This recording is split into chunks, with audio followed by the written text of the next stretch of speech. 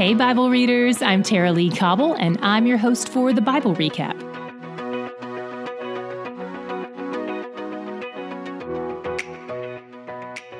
Our New Testament readers finished their 17th book today, and our full Bible readers finished their 56th book. Today and tomorrow, Paul is writing letters to the young, new leaders of relatively young churches. One of the things that's interesting to notice is which information he shares with both leaders and what is specific to just one leader. That can help us as we try to learn more about the context of each church's problems and/or which instructions and counsel are universal to all churches. Timothy is one of the leaders at the church in Ephesus, which Paul planted. Ephesus is the town where they worshipped so many false gods, specifically the goddess Artemis, that the Silversmith Union started a riot over the gospel. The Ephesians are so steeped in their culture of pagan worship that Timothy has a real battle on his hands when it comes to good doctrine and orderly practice. They are wheels off. So Paul's letter is bookended by his desire for them to have good doctrine. They're proud and unteachable, and to make matters worse, they want to be teachers and leaders. But good leaders are first and foremost good followers. You can imagine how intimidating this scenario could be for Timothy. He's the new guy in town, and he's younger than most of the church members, and here Paul is telling him to rebuke the locals who want to be leaders but who aren't even obeying the moral laws God laid out and who don't want to listen. But there's hope for these sinners yet. After all, God saved Paul. His story is a canvas on which God's mercy and patience shines. And that's his hope for the two men he hands over to Satan at the end of chapter 1, just like the guys in 1 Corinthians 5. Paul always aims for restoration and repentance. In chapter 2, Paul encourages them to pray for those in authority over them. He wants the believers in Ephesus to live in a way that is dignified and respectable, not only because it will hopefully keep them from being persecuted, but also because it's winsome to outsiders. He wants their lives to draw people into the faith, not repel them. Apparently, the men here are inclined to fight and be prideful, and the women are given to being flashy and arrogant and loud. So he tells them to reel it in. The extent of Paul's statements to the women here is fairly complicated to unpack, but here are a few things worth noting. First, the word silence means quietness. It doesn't refer to total silence. I've heard it described as more of a posture. It carries a tone of humility. This is positioned as the opposite of exercising authority over men. Second, to further complicate things, the Greek phrase used for have authority is only used in this one spot in the whole Bible, so we don't have anything else to compare it to. The perspectives and opinions on what Scripture teaches here are wide and varied. On one end, there's the belief that it doesn't matter what Scripture teaches because it's outdated and doesn't apply to us anymore. Then there's the belief that women can serve in any and all positions, or that women can serve in almost all ways as long as they're serving under the authority of the male, or women can't serve in any positions at all. Some say it's okay for women to teach about God as long as it's outside the church, or in the church but not on Sunday mornings. So you can see that there are many different ways these verses can be interpreted and applied, and the reality is, all but one of those options has to be wrong. But it's challenging, even among God-loving, Christ-exalting, Spirit-filled people, to reach complete agreement on what Scripture says here. All that to say, we'll link to some resources from different vantage points in the show notes.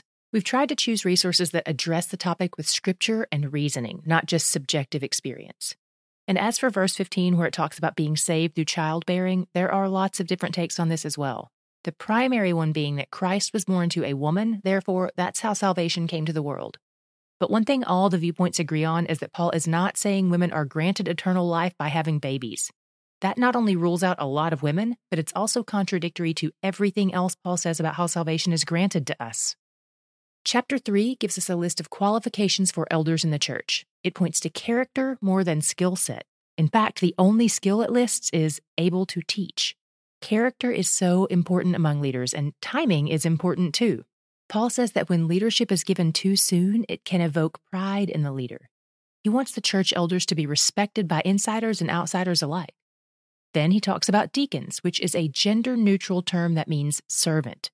It seems like Paul is establishing this as an official position in the church under the leadership of the elders. The requirements for them are still high, but not as high as the elders. Just like with anything else, increased authority means increased responsibility. In chapter 4, Paul leans on the good doctrine button again. The Ephesians are so used to worshiping multiple diverse gods that it likely feels normal to them to tack something else on to their worship of Jesus. They're prone to believing any kind of false teaching. whether it's blatantly wicked like pagan religion, or whether it's dressed in a Jesus costume but is really just the law rebranded.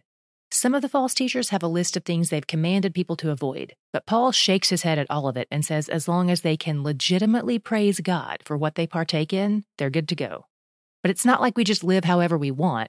Paul says God's kids should train themselves for godliness. He says be intentional about it. Bodily training is good, he says, but it's temporary. So while you may put some energy into aiming for a beach body, he says put more energy into aiming for a beach heart or something. In verse 15, Paul says, practice these things, immerse yourself in them so that all may see your progress. This takes aim at any perfectionism in Timothy, because Paul is basically saying, you're going to start out slow, but you'll see improvement over time. This instruction will not only help keep Timothy humble, but it will encourage those around him too. By the way, in verse 10, Paul isn't making a statement of universalism. He says God is the Savior of all people. But if this statement meant everyone is saved, then why is Paul risking his life to share the gospel? Why is he enduring prison and persecution to share Jesus with people who don't even need to know him?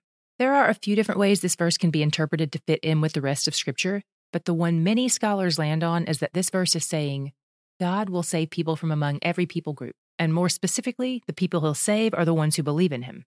In chapter 5, Paul continues to help Timothy walk in humility while creating order in the church. There were some issues in this church with widows, apparently. Some of the younger widows may have been taking advantage of the church's provision when they actually had other means of sustaining themselves. So Paul says, set up some boundaries around who the church will support. Don't just throw the bank account gates wide open without discernment. It has to be challenging to set up structure for caring for needy people in the church. So Paul is giving Timothy some wisdom and guidance on how to set up a system that honors God and the people of the church simultaneously. He tells Timothy to pay the people who lead the church, make sure they're well taken care of. Then he gives him instructions on how to rebuke people who persist in sin, but he adds that some sins are the kinds that don't really show up. They're internal more than external. They're slower to surface. He talks a lot about money and how to handle it in chapter 6. There's nothing wrong with money, he says. It's a blessing that should be used to honor God. He wants us to delight in the things he gives to us. Money isn't the problem. The love of money is. So Paul doesn't condemn their wealth or command them to get rid of it. Instead, he says, hold it loosely and view it rightly. It's not sturdy enough to set your hopes on. My God shot comes from this section too.